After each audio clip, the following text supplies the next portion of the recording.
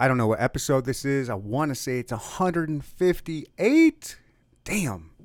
Every time I say what number it is, it just sounds like a lot to me. I didn't think I was going to get past 7 or 8 episodes, and somehow I've crushed it. I am on a podcast high right now, if I'm being honest, guys. I'm going to be real with you guys. Sometimes I struggle just to stay disciplined and to stay on top of doing the podcast all the time because it's a lot of work. And this is my passion and I love it. But that doesn't mean as a creator that you don't get discouraged or don't get down or don't, you sometimes just lose motivation.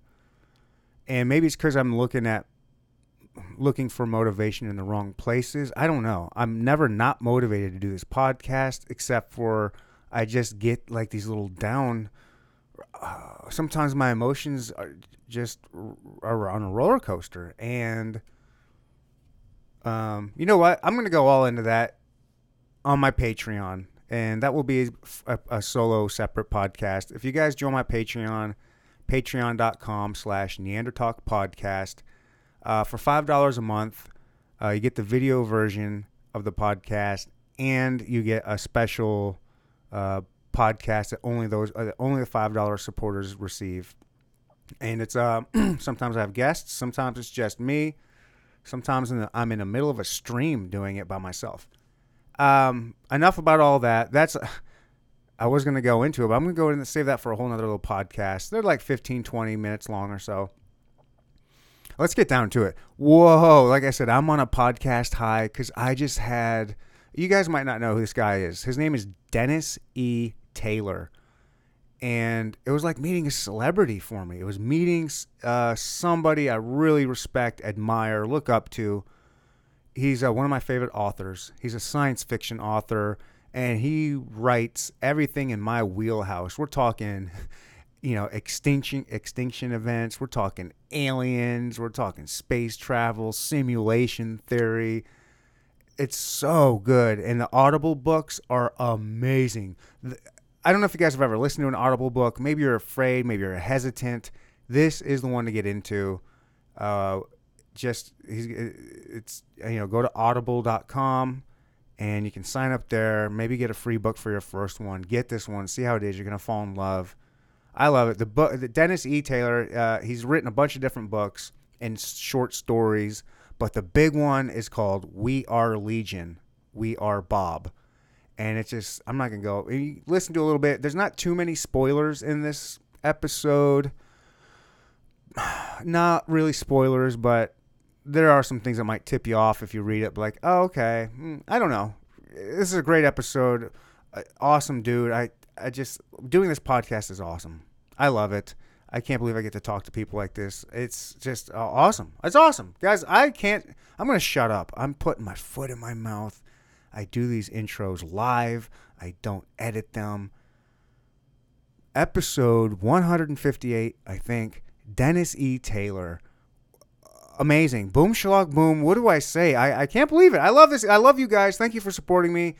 Also, I got a new YouTube called Ryan Westa. I do pink drink reviews. It's great. Amazing. Check it out. Bye. Welcome to the Inno Talk podcast. We'll no topic is off limits. Now here's your host, my daddy, and Roy the Soul. Thank you for coming to the Inno Talk podcast. Boom, swat, boom. All right. So yeah, man, I guess we can just start. You are an amazing author, by the way. Like, I took a break from reading fiction books for a long time. I grew up. Michael Crichton is my favorite author growing up. I couldn't get enough of his. And then I just veered off of like fiction and science fiction and just went to nonfiction stuff for a while. And then I started, I'm a mailman by day, which means I have my headphones in all day. And so I started getting into audiobooks. Yep. And then that's when I came across We Are Legion, We Are Bob. Cool. Yeah, it's funny. I still don't really think of myself as an audiobook primary author, mostly because I grew up with paperbacks, Mm-hmm. like literally physical paper novels. So I still have the novelist mindset, and I think of audio a bit of an add-on, but really they are a major source of both fiction and nonfiction, and the narrator just adds a whole nother dimension to the It's experience. Yeah, it's crazy what the narrator, what the voice actor, how big of a difference that can be from just putting it over the top. You can take a great story, but if you don't have the best voice actor, it just falls flat and you just lose interest. And is it Ray Porter? Is that the guy that Yeah, that's mine. that guy is incredible. That guy He is Yeah, he really is. He really is. He puts everything into it. It's not, he's not just clock watching when he does his podcast. He's leaning into it. Um, he tries to figure out the best characterization of every single character in the novel. how much did you talk? Did you have a lot of conversations with them on like how you want certain actors to sound or certain characters to sound like and different accents and stuff like that, or are you hands Uh, off? the conversations were very brief, but Ray does ask.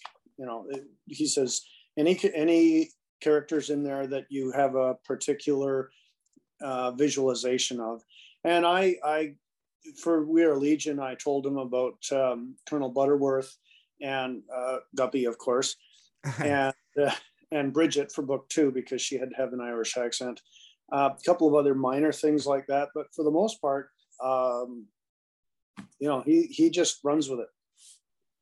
That's fascinating. And did you have any kind of reservations with an actor, like once you give over your baby to him to turn it into a voice movie, if for lack of a better word, did you have any reservations or thoughts like, oh, I hope he doesn't, muck it up somehow with you know what I mean? Like, is it hard to give away something like that to have it turn into a project like that? Not really. I mean, I have to trust Audible. It's their business. Presumably, they know what they're doing. Um, of course, I had no experience with audiobooks at the time when they were putting We Are Legion together. So I had no idea what to expect. I didn't know who Ray Porter was. I had literally never listened to an audiobook at that point. No way. Yeah. Wow. I actually, I'm not sure if I'd listened to The Martian or not by that point, but I was thinking Will Wheaton simply because I know his name, and he did Ready Player One. Yeah. And actually, I must have listened to Ready Player One by that point because I had listened to Will Wheaton. He has a lot of energy. Okay.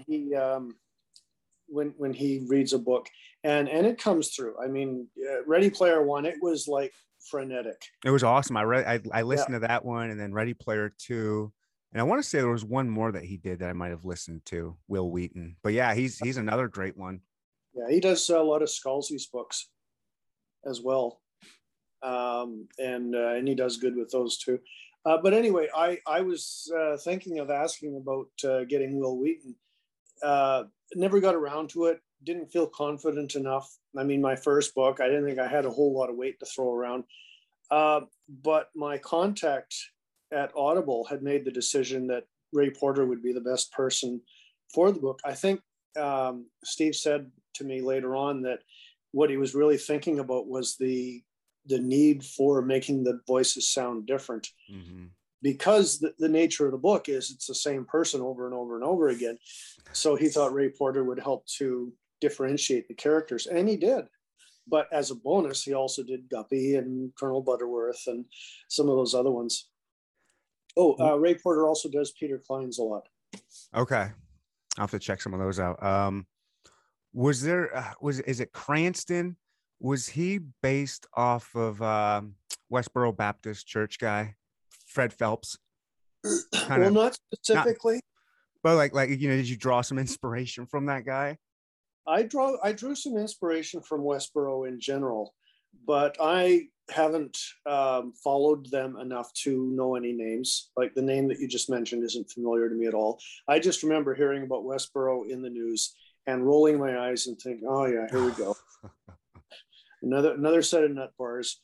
But yeah, in terms of religious extremists and fundamentalists and stuff like that, there's so much in the way of source material out in real life that it's hard to point to anybody or anything and say, oh yeah, that's where it came from. Okay, maybe it was part of like just the voice acting coming through. Kind of had it just reminded me. I didn't know if it was.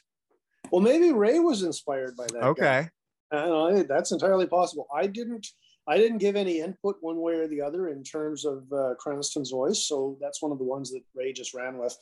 Nice. And so I think I read somewhere that this book was, you kind of wrote it more to be an audiobook. No, not We Are Legion. Okay. It became primarily an audiobook because I couldn't get a traditional publisher. Okay. And Audible picked up the contract. So it became an audiobook before it became paperback. And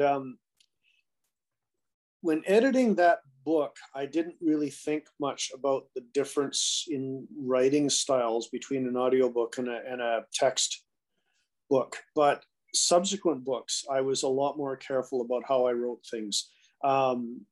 Singularity Trap, for instance, I paid very careful attention to making sure that I didn't use too many dialogue tags, which really come out glaringly obvious in audiobooks. Okay. That makes sense. Yeah. Yeah, I like that one too. And I mean, love all of your stuff because it's all right in my wheelhouse. Like I've been fascinated with simulation theory. Gosh, I'm 41 years old, and I guess when Matrix came out, that kind of was like my first, real, exposure to the red pill. Yeah. Yeah. Exposure to simulation theory and that whole idea. And it just really hooked me. And then of course I'm really big into like end of world type stuff, extinction events such as like the caldera of Yellowstone. And when you touched on that, I thought that was just amazing. Like you just everything. And then if you've gathered by the name of my podcast, Neandertalk, it's, based off Neanderthal. And so like one of my favorite stories of the books was the Deltans. And Archimedes and that whole storyline. It just, reminded me of like early man type living. You just touch on so many different amazing, like the things that are all in my wheelhouse.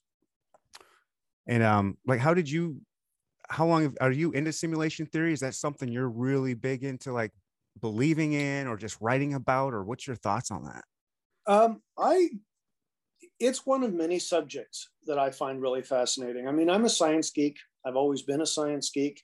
I'm an ex-computer programmer as well. So the whole virtual reality simulation theory thing just drops right in terms of understanding the potential technology. It's, and I'm sure it's been touched on many times in different science fiction books over the years. I know Jack Chalker did at least one or two series that involved people stuck in a computer simulation. Couldn't give you the names of them to save my life, but I do remember them. Actually, I wonder whatever happened to Jack Chalker. Is he still alive or is he just retired? You'd have to look that up. You'd have to Google that one. Yeah, no kidding. Sometimes authors just kind of drop off the face of the earth. Same with actors. But anyway, sorry, I am wandering, but getting back to the original question. Wander all you want. It's one of many subjects in science fiction that, that makes science fiction as fascinating as it is. Yeah, and then with the space travel, it was just a really unique concept to just bring like the space travel with the simulation. It was just, I don't even know. I don't even know how you come up with half like any of the things you come up with. Like, I mean, there's so much knowledge. I mean, a lot of it was like, was the Dyson sphere. Like, I've never heard of that, but apparently that's like kind of a real concept. Hmm. Like, how do you just being a science nerd growing up, you just kind of know all these different things, then extrapolate from that, or? Yeah, basically. I mean, these things do come up in movies and series and stuff like that. There was a Dyson sphere in one episode of Star Trek TNG. Okay. It was a solid Dyson sphere, which is sort of out of fashion these days. They're more into swarms these days, but I love the idea of a solid one. Impossible, really neat. It is impossible. Is there anything, what's the closest to reality of, let's just stick with the We Are Legion books right now. Like, what is some of the closest things to reality that you could actually see happening in the future, maybe, 100 years or so?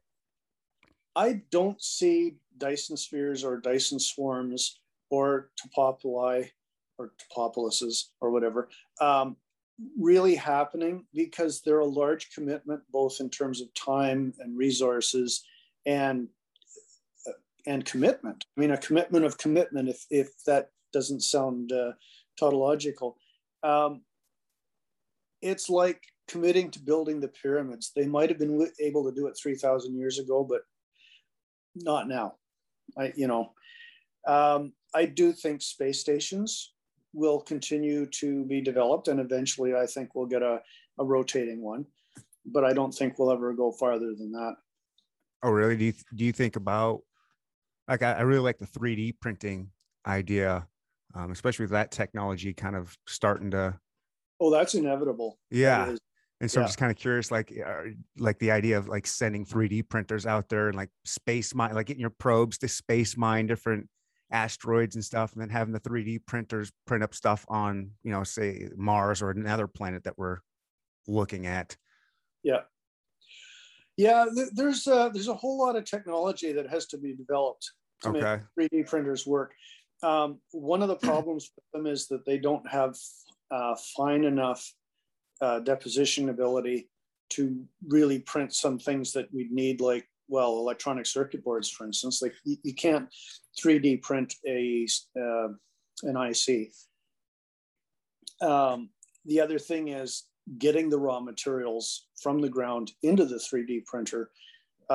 You have to develop a whole technological basis for automated mining, and we're nowhere near that. Yeah. So, there's all these details. It's one of those things that, from an engineering point of view, we're probably not far from being able to do it. But from a knowledge point of view, there's so much we have to work out first.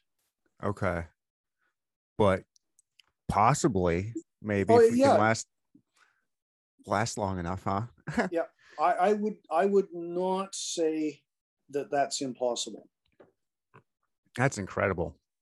I had a 3D printer guy on the podcast before, and he was just kind of telling me about it. And I was asking him about some of the limitations to it. And it does seem like they're pretty far away from, I mean, they're still doing some cool things. Like, I think they put like a 3D printed bladder into somebody, maybe. Oh, yeah. Yeah. And there was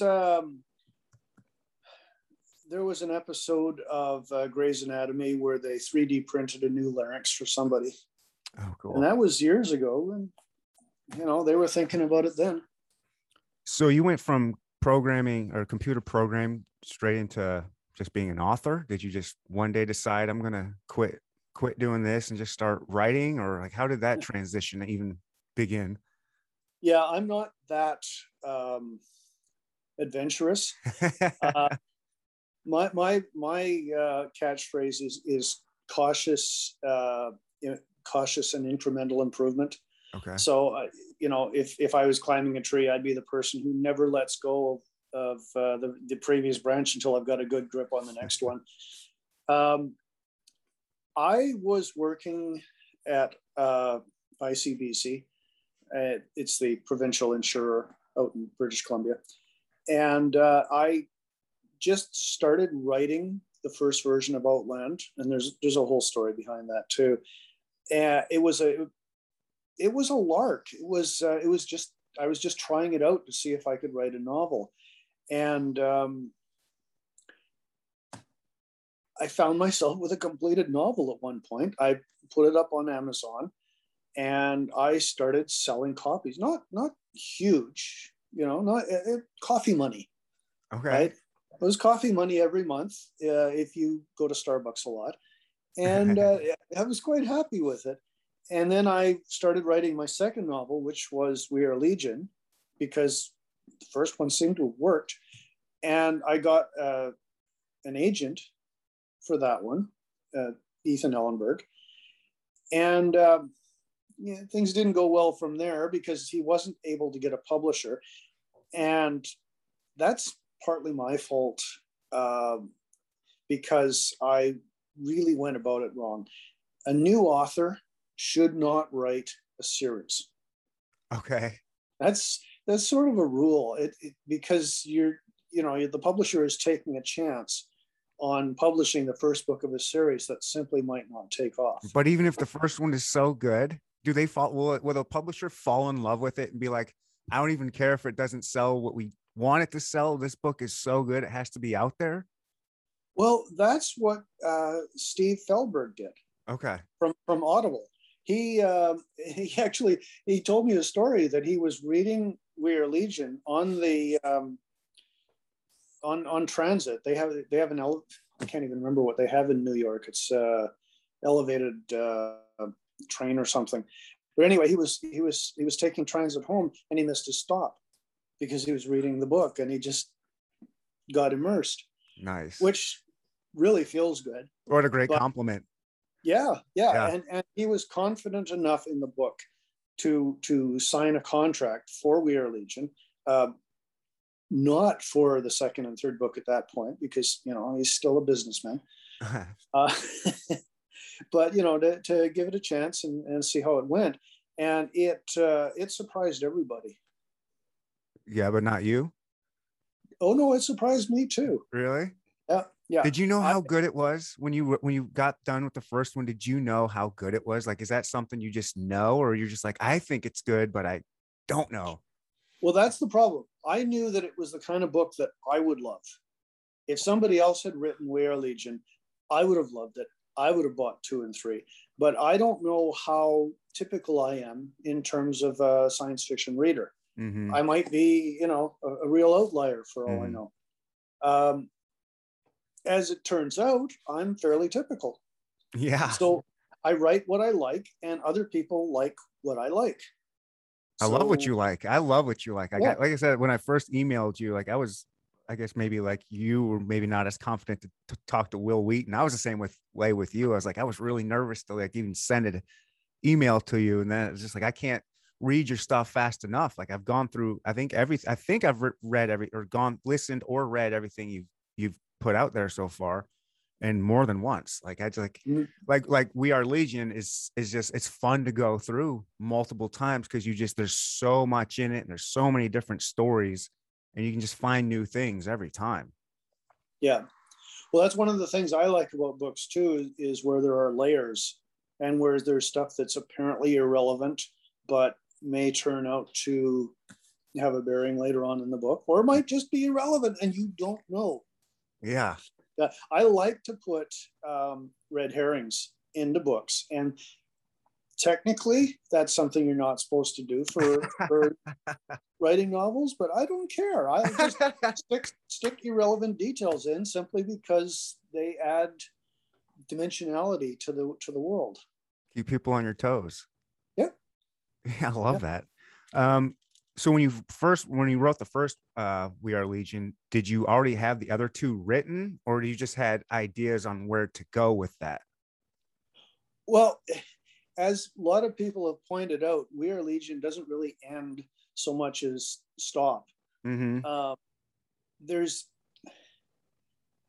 series where each book is almost self-contained and comes to a satisfying conclusion, and then the next one comes up and it either continues or brings in new problems. And then there's series that are in the Lord of the Rings vein, where it just stops.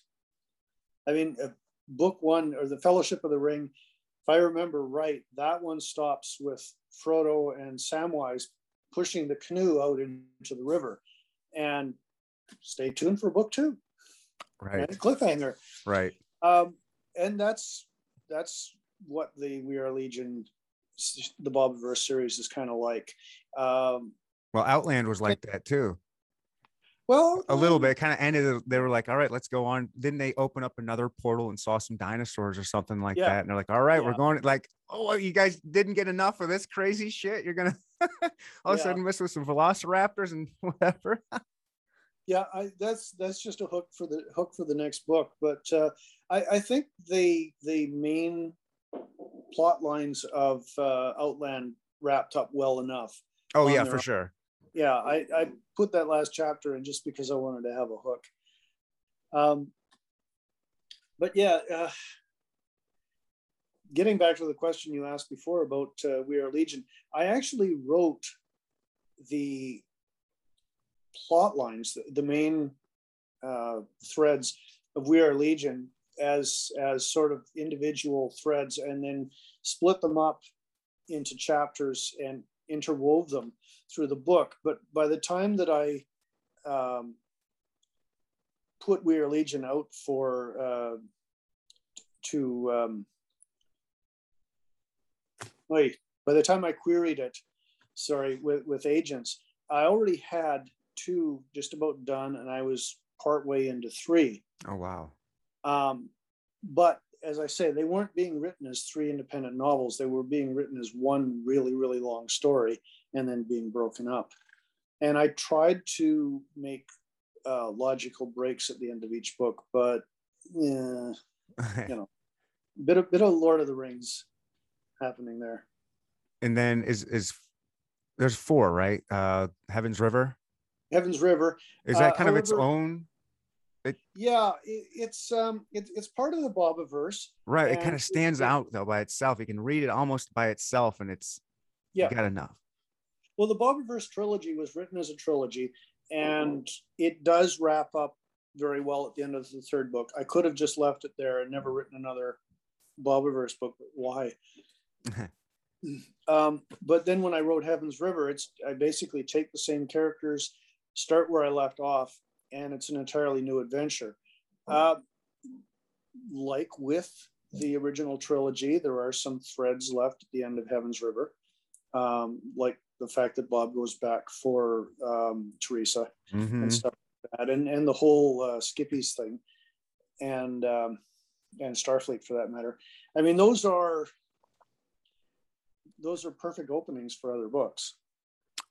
All right. Well, can I ask, will there be more Bobiverse books? There have to.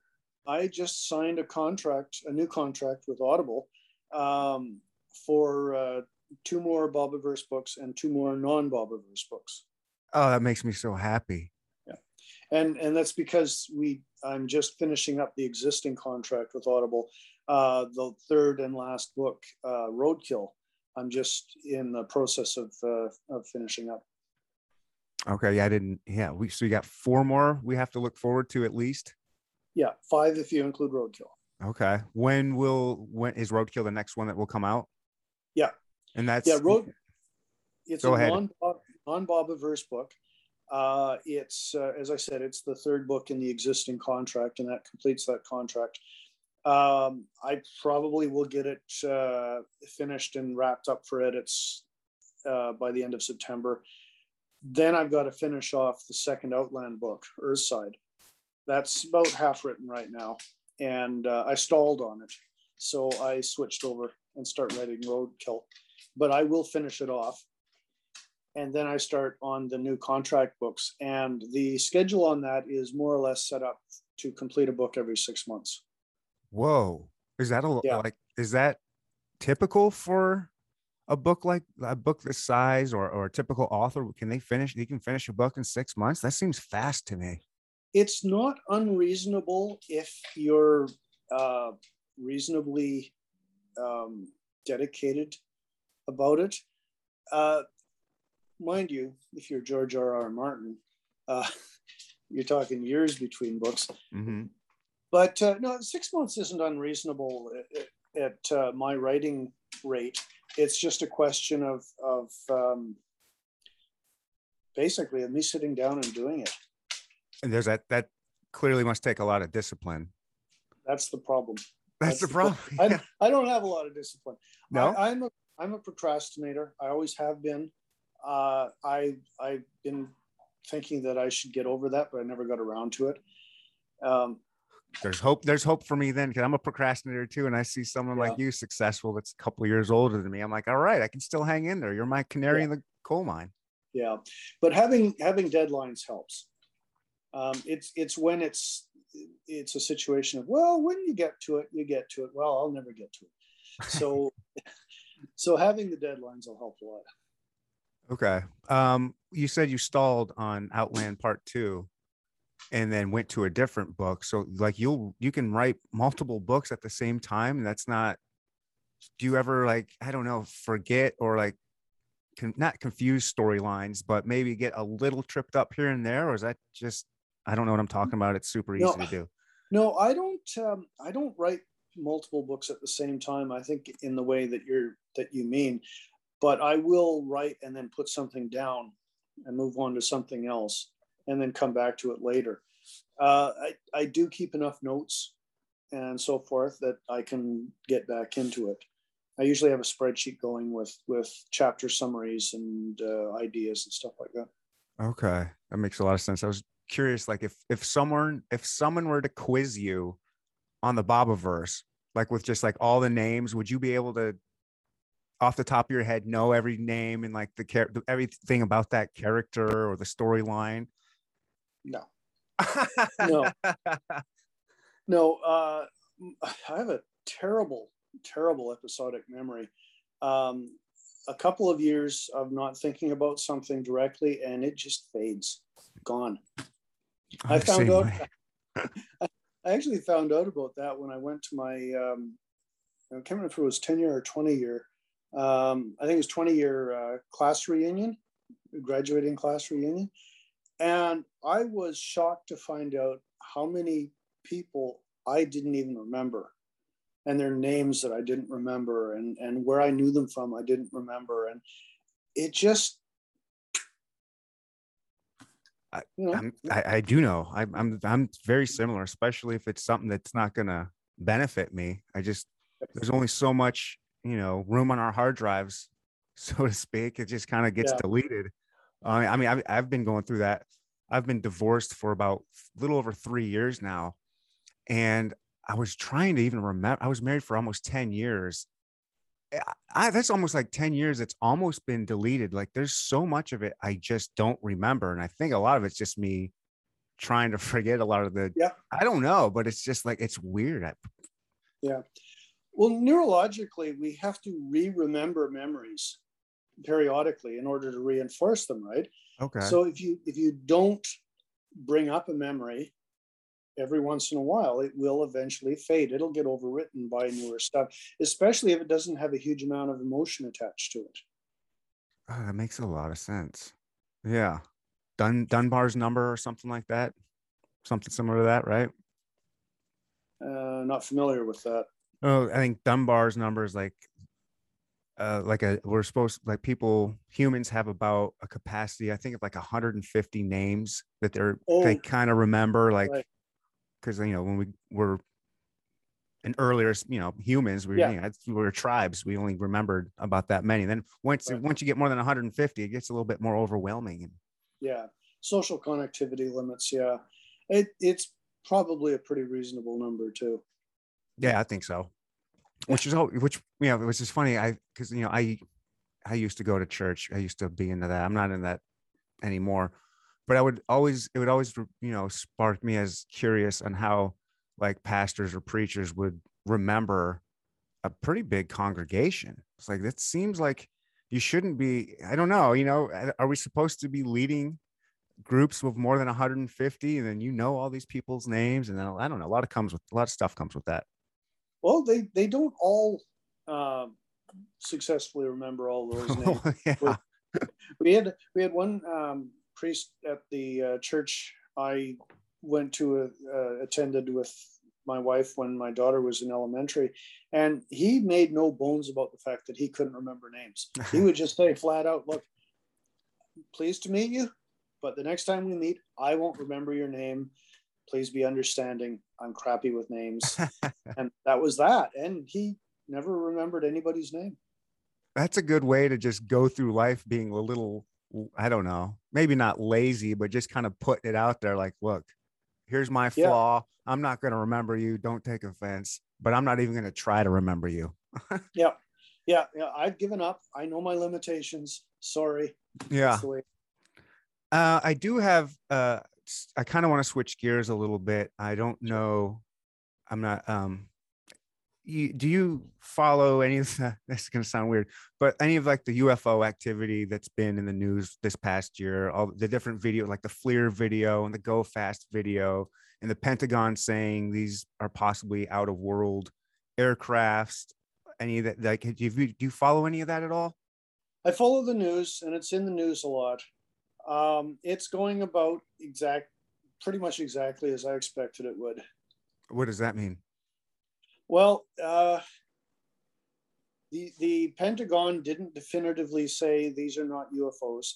Therefore, all the UFO believers are saying that the Pentagon has admitted that these are UFOs, which is in fact not what they said. Mm-hmm. They just said we cannot positively explain all of these occurrences. Right. Unfortunately, the I don't know what you want to call them, the UFO believers, or they're not ufologists really, but just the people who claim that UFOs are real and that these are evidence of UFOs. Let's just call them believers.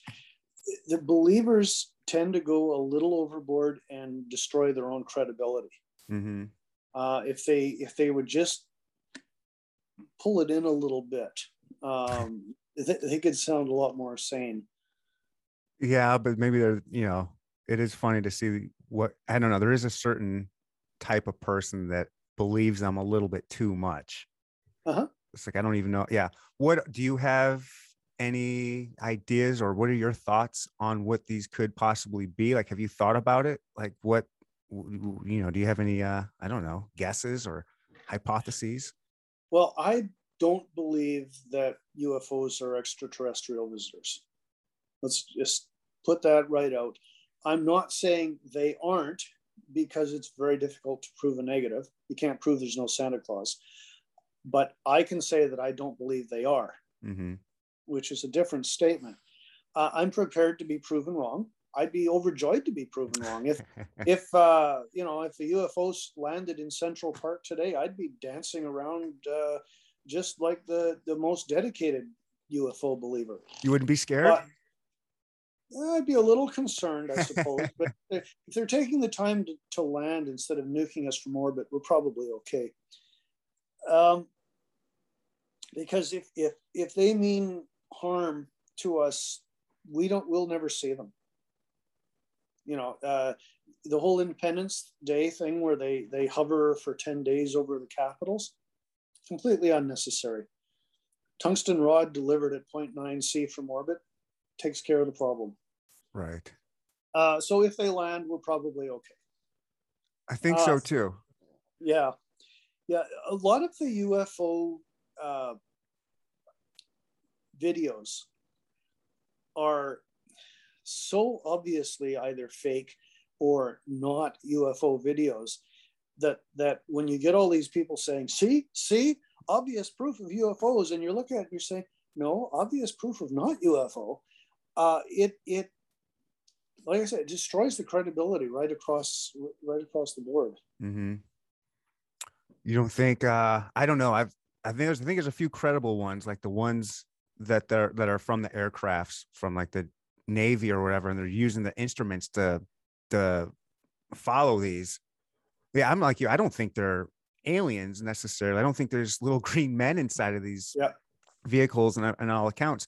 But after going through We Are Legion, I was like, oh, that's not a bad idea. Wouldn't it be some kind of, like, if it was not from here or another country or something like that, it would make sense that another system would send a probe or a drone, like we got a drone on Mars.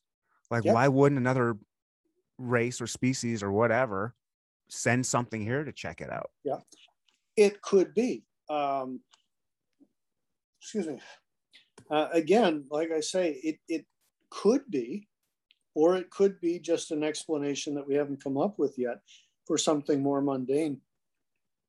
But the claim that UFOs are extraterrestrials or extraterrestrial drones is the extraordinary claim, and therefore requires the extraordinary proof. You cannot say, well, you can't prove it's something else, therefore it's aliens. It doesn't work that way. Right.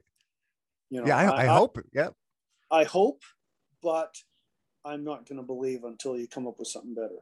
What would make you believe? I'm not a believer either. I'm a hoper No. like you. But what would make you believe? More like better video?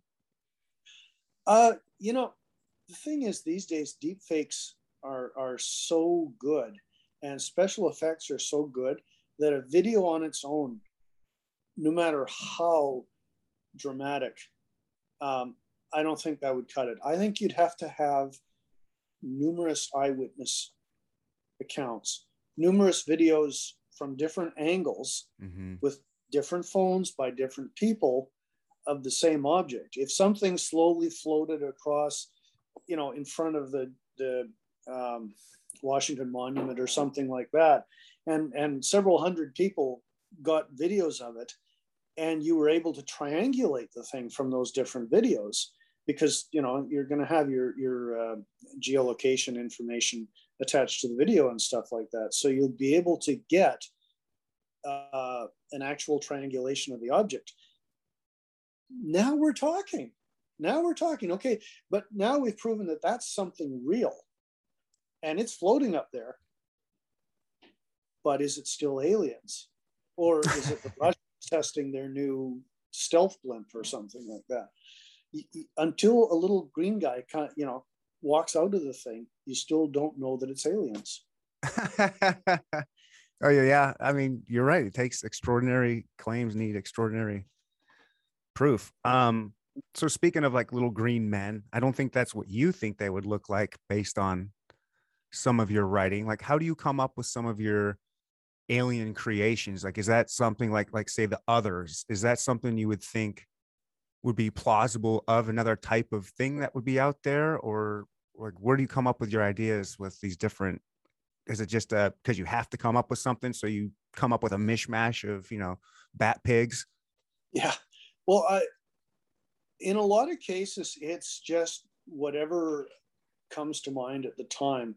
I do have some requirements. If for a particular set of beings, like the Deltans, they had to be humanoid in general outline, but they couldn't be too human. I wasn't going for a Star Trek, identical except for brow ridges thing. So bat pigs sounded reasonable, and different proportions to the body and stuff, because there's nothing magical about our body proportions. In fact, Neanderthals, if it comes down to it, had different proportions than Homo sapiens. So you throw in stuff like that. But I am a believer in convergent evolution, producing similar designs. It kind of makes sense. But then I wonder, is that just our, human ego speaking? Yeah, you can work things out logically to a certain extent. For instance, a higher gravity planet, the beings would tend to have more legs for structural support. But in terms of, number of limbs otherwise, you need at least a couple for manipulation, and you need at least a couple for locomotion. So you might end up with a centaur kind of a design. But then what's your range of options, right? It's either a centaur or an ostrich kind of a design. So I guess so, yeah. Right. So 50-50 chance of ending up with something vaguely humanoid. Right. Yeah, 50-50, that high? Well, it's either centaur or either 6 limbs or 4. I don't think you can end up with 2, because you either walk or you manipulate, right? And eight doesn't make sense for something our size unless, again, it's a heavy gravity planet. So evolution is parsimonious. It only supplies what's needed. So if you don't need 6 legs, you're not going to have 6 legs. You know what? Yeah, that makes sense. Of course, it would be like that anywhere in the gap because we're all made up of the same stuff, right? We're all stardust. Evolution is evolution. It tries to produce the maximum benefit with the minimum investment. So, I guess thinking like that, which does make sense, if to go to the farthest reaches of the galaxy and find a planet that has life, probably not going to be terribly dissimilar to something Earth has already experienced. Yeah. Excuse me. Yeah, you need photosynthesis, so you're going to have plants. You don't need things to eat plants. I mean, you could have just a planet full of plants, but then chances for conversation are probably low. But something's going to evolve that will eat the plants because that's a maximum benefit, minimum investment type of thing. Eating plants, eating other biology instead of creating your own food from sunlight is a shortcut, right? Predators put out a lot less energy than herbivores, which is why we have predators. It's an easy lifestyle. Yeah, predators is an easy lifestyle. Yeah, well, that's why if you watch a pride of lions or a pack of wolves, they spend most of their time lying around. You're right. Sleeping and playing, and every once in a while they get up and go hunting, and then they come You're back. right. Yeah. Herbivores are always anxious. They're always looking around. What's going to eat me? What's going to eat me? Well, they're also always eating from dawn to dusk. A herbivore is wandering around looking for food to eat. Man, it's a harder lifestyle. That's right. That's why I'm not a vegan. Yeah, that's right. Well, that and the taste. Yes. I'm going to get letters now. Oh no, that's all right. Most of my listeners are meat eaters, most of them, and if not, I don't want them. Yeah. Can you tell me a little about this next book you have? Like, is there anything you can tell us that we have to look for? Roadkill? Roadkill. Can you tell us a little bit about that? Yeah, young guy is driving along and he runs over something invisible. And it turns out to be an alien. Oh, cool. And through a process of deduction, he finds the alien spaceship. Well, him and his friends find the alien spaceship and get into it. And then stuff happens. All right. I love it. That sounds super fun. It sounds like, yeah, I could see so that must be based in Florida. Actually, Ohio. Okay. Yeah. Good. Yeah. And when is that going to come out? Sometimes you said editing in September for that, and then are all your books are going to be Audible books, I guess, from now on? Well, all my books start out as audio books because Audible has the contract, and then there's a 4-month delay before the text versions come out. How well do the text versions sell compared to the audio? Well, about 3/4 of my income is audio. 2/3 of my unit sales are audio. The royalties are higher with audio simply because the price of the Audible books is higher. So anywhere from 2/3 to 3/4, which makes me primarily an audiobook author. Is that cool with you? Or is there like is that like, I mean, you don't care, you're getting your bills paid, like you're doing good, but is there any kind of stigma in the community? Be like, oh, he's an audiobook author. He's not a real author that writes, you know what I mean? Is there any of that? Yeah. There's, well, not from the point of view of authors, but there is still a little bit of stigma involved with people saying they've read a book when it's an audio book.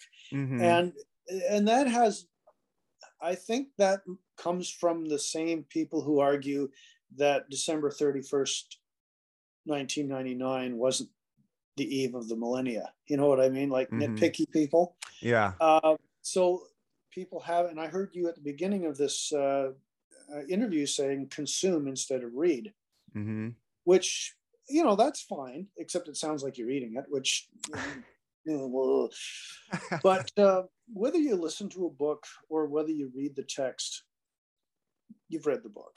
And from my point of view, you bought my book, you enjoyed my book, hopefully, and you know, you're talking about my book. It doesn't matter to me whether you listen to it or read it. It's exactly the same.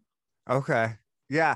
I am careful about when I talk to other people about saying I read it or not, because to me, there's a little bit of a difference. I think, I don't know. I just think there's a bit of a difference, and not good or bad. It's just different. I grew up reading books. I love the feel of a paperback book or a hardcover book. I love paper. I love turning it. Yep. I love putting a bookmark in there and remembering where I'm at.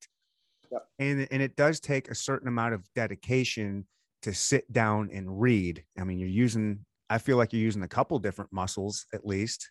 I guess you're using different muscles when you're listening it too. I don't know. It's just, it's like, I guess maybe it's lack of vocabulary. Like, because when we say read, you know, in my mind, I'm reading words. And if I listen to a book, am I reading it? But yeah. Well, I mean, the word read is a specific action word that means a specific thing. So if you want to be technical about it, if you're listening to an audiobook, you're not reading. Right. You may be enjoying the story and you may be visualizing it, but you're not reading. And from that point of view, I can say, okay, I get the point. But I guess we got to come up with another word for the general action, consuming. Something that doesn't bring eating to mind. Yeah, I don't know what was it, downloading. Yeah. Inloading. Yeah, there you go. Yeah. Is this your dream job now? Like, it was computer programming, not so much the dream, but like, are you living the dream right now? Doing what you want to do? Computer programming was my dream for a while. Okay, nice. I was going in an entirely different direction when I was in school. But once I got into computer programming, I loved it. It started out as a hobby and turned into a full-time job. And I did that for, I don't know, 35 years. Wow. Something like that. You know, lots of different jobs, lots of different locations.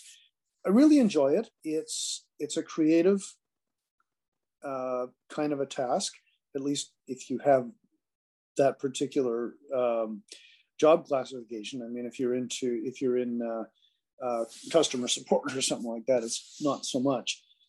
But in a lot of ways, computer programming and writing are very similar. You're going through similar steps. You're going through a similar mindset. You are creating an overall program or novel. There's debugging involved. There's unit testing in terms of making sure that the chapters all fit together, and you haven't had something happen before something else that it depends on, which was a problem with We Are Legion, by the way. I bet. I don't know how I don't even know how you wrote that. It's just so it must have been so complicated. Spreadsheet. Yeah. Yeah. I don't know how else you could have. Yeah. So anyway, when I went from computer programming to novel writing, it was a different kind of the same kind of feeling. There's that feeling when you build something, whether you're a carpenter or whether you're a plumber or whatever, when you accomplish a job and you finished it and you turn on the water and it works. Satisfaction. There's a huge satisfaction there. The thing that writing has that computer programming didn't have is that I work for myself. I work at home or at the beach or in the backyard or wherever. I'm on my own schedule, which for a procrastinator has certain downsides. Yeah. but it's great. So that's awesome. Yeah, that is the dream. It sounds like that's the dream. I want to do something on the beach for my job or in a mountain or whatever on my own. Yeah. I don't want to work for the man. Dennis, this was amazing. I don't want to take up too much of your time. I'm sure you got more writing to do. And I do got to say, it comes. I think this comes through your books, but you must be a huge coffee lover. Yeah, yeah. Okay. I've toned it down for the books. Yeah, we can tell every book is like, gotta have that coffee, got and like some of the things that you implemented into the Bobiverse internets, their internet, the BobTube? not BobTube, just the whole interface. I don't know the Bobiverse. Yeah. You didn't you added you added the coffee and the food and the drones and all that stuff. You didn't add. I wonder if you thought about this. Any like mind altering substances other than coffee? Like there's no. I don't think there's any smoking. There's no drugs.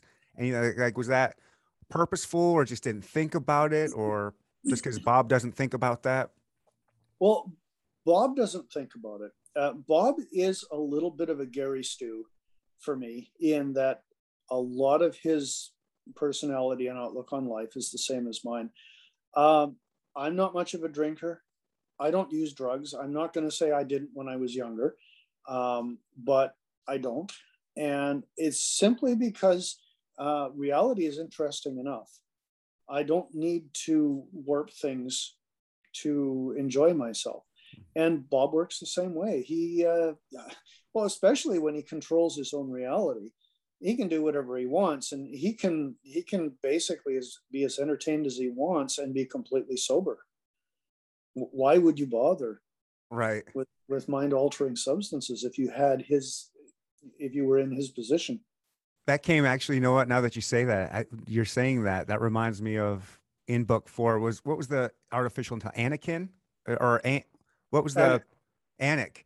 Anik did the same kind of did the same thing when he went to the moot, the moot at the end, and he was like, "Oh, I'm going to have this beer or whatever it was," and he's like, "Well, I don't want to be altered," and then Bob was like, "Oh, you can just turn that function off." Yeah, yeah, and the Bobs do occasionally turn on their alcohol receptors, for short periods of time, but I don't think any of them ever gets past the buzz stage. And one of them had a hangover one time. Yes, Bob did have a hangover, but that's because he was upset. Yes. And he went on a bender. Ah, yes. Yeah. Okay. I want to. I'm gonna let you go. I promise. But I do keep thinking the names with all the things. Like I love the Bender, the Homer, the Seven Dwarfs with Hungry. Like you have all these different names. Like was that one of the more fun things? Was just coming up with some of your favorite characters from other books or shows or pop culture or. Yeah, yeah, and a lot of that just evolved over the course of writing the book. There's a tendency to think that authors plan everything from the outset, but a lot of stuff just evolves, or it's an idea you suddenly have in the middle of writing the book, and you go back and you add it in and stuff like that. Do you have a favorite character outside of Bob? Howard, I think. Okay. He was the one that was keeping in contact with the family, or no? Howard is Bridget's. Oh, Bridget's husband. That's right. Yeah. That's right. They're a fun little couple. Yeah.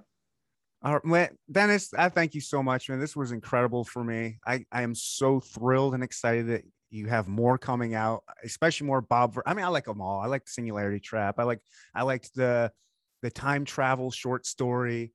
There was another short story that involved the Bobiverse. I forgot the name of that one, but I don't know, man. You're an amazing writer. I can't thank you enough for doing this. Yeah, is there anything you'd like to say or promote or anything before I get you out of here? Not at this point. I will say that I'm looking forward to Comic-Con coming back in real life as opposed to in virtual form. I've always wanted to go, and I managed to get myself the membership just before things shut down. So still haven't gone. I've never been either. We just had one here in Kansas City, I think last week. A real person one in live Comic-Con here. Mm-hmm. So yeah, but I'm hoping to go to the San Diego version, the real one. Yeah. As like a panel speaker or just as a civilian. Yeah. Let's see what happens. All right.